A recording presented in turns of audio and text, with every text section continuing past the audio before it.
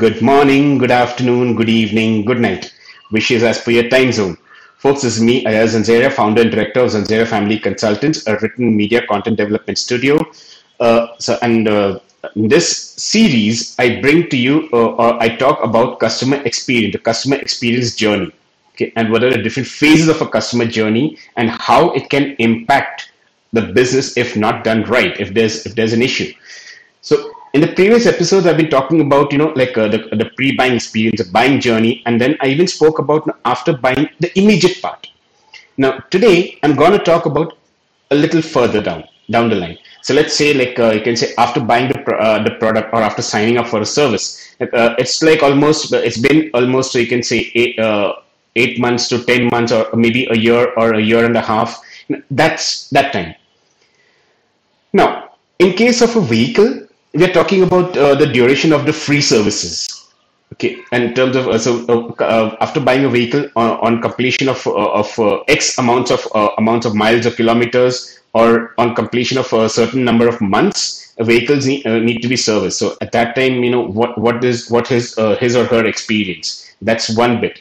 In case of a service, the customer has signed up for a service. He has explored the different aspects of the service. He has kind of tuned the brains out of the support team or the relationship manager, whoever it is, and so on and so forth, and has explored the product or the service, and has either, if he has taken it for his team, they have implemented. They have he's got collective feedback, and there are plenty of factors out there now.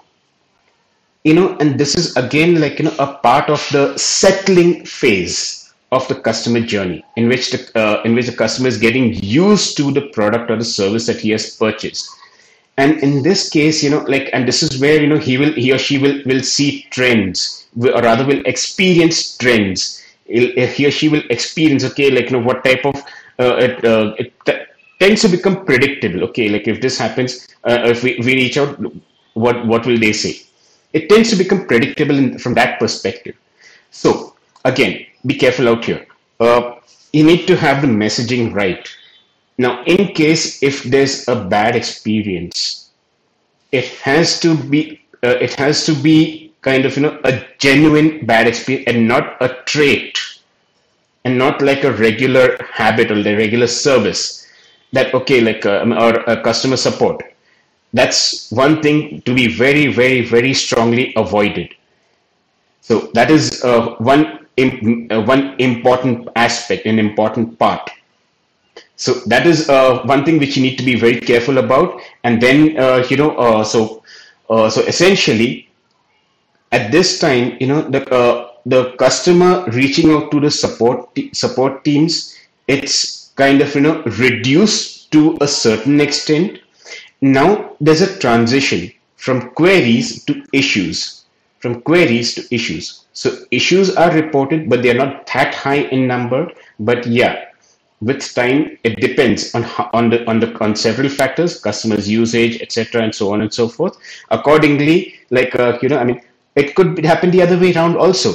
Companies reaching out to the customers and and taking regular feedback, regular monitoring. Okay, I hope the product or services is up to expectations, and I hope you're finding it useful, etc., and so on and so forth. And in doing so, during the conversation, there's a tendency to upsell.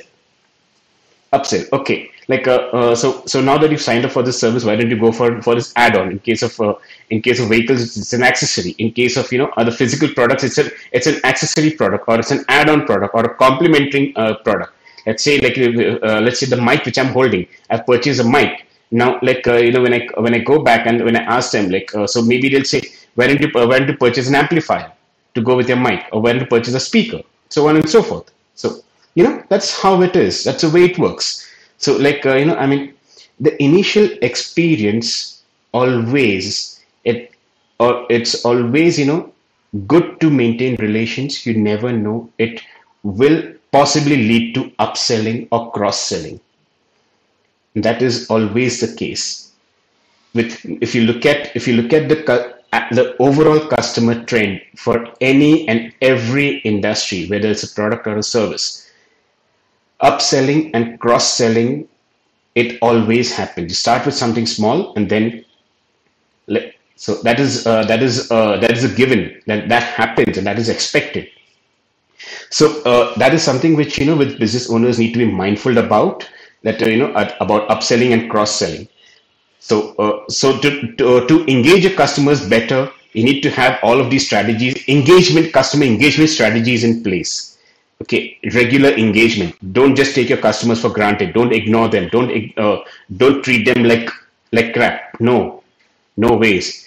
Today, in the world of competition, if you don't serve your customers, your competitor will, and your next best competitor is just one click away. So it's not about being next door away. Also, just one click away. So be careful. Support makes a huge difference.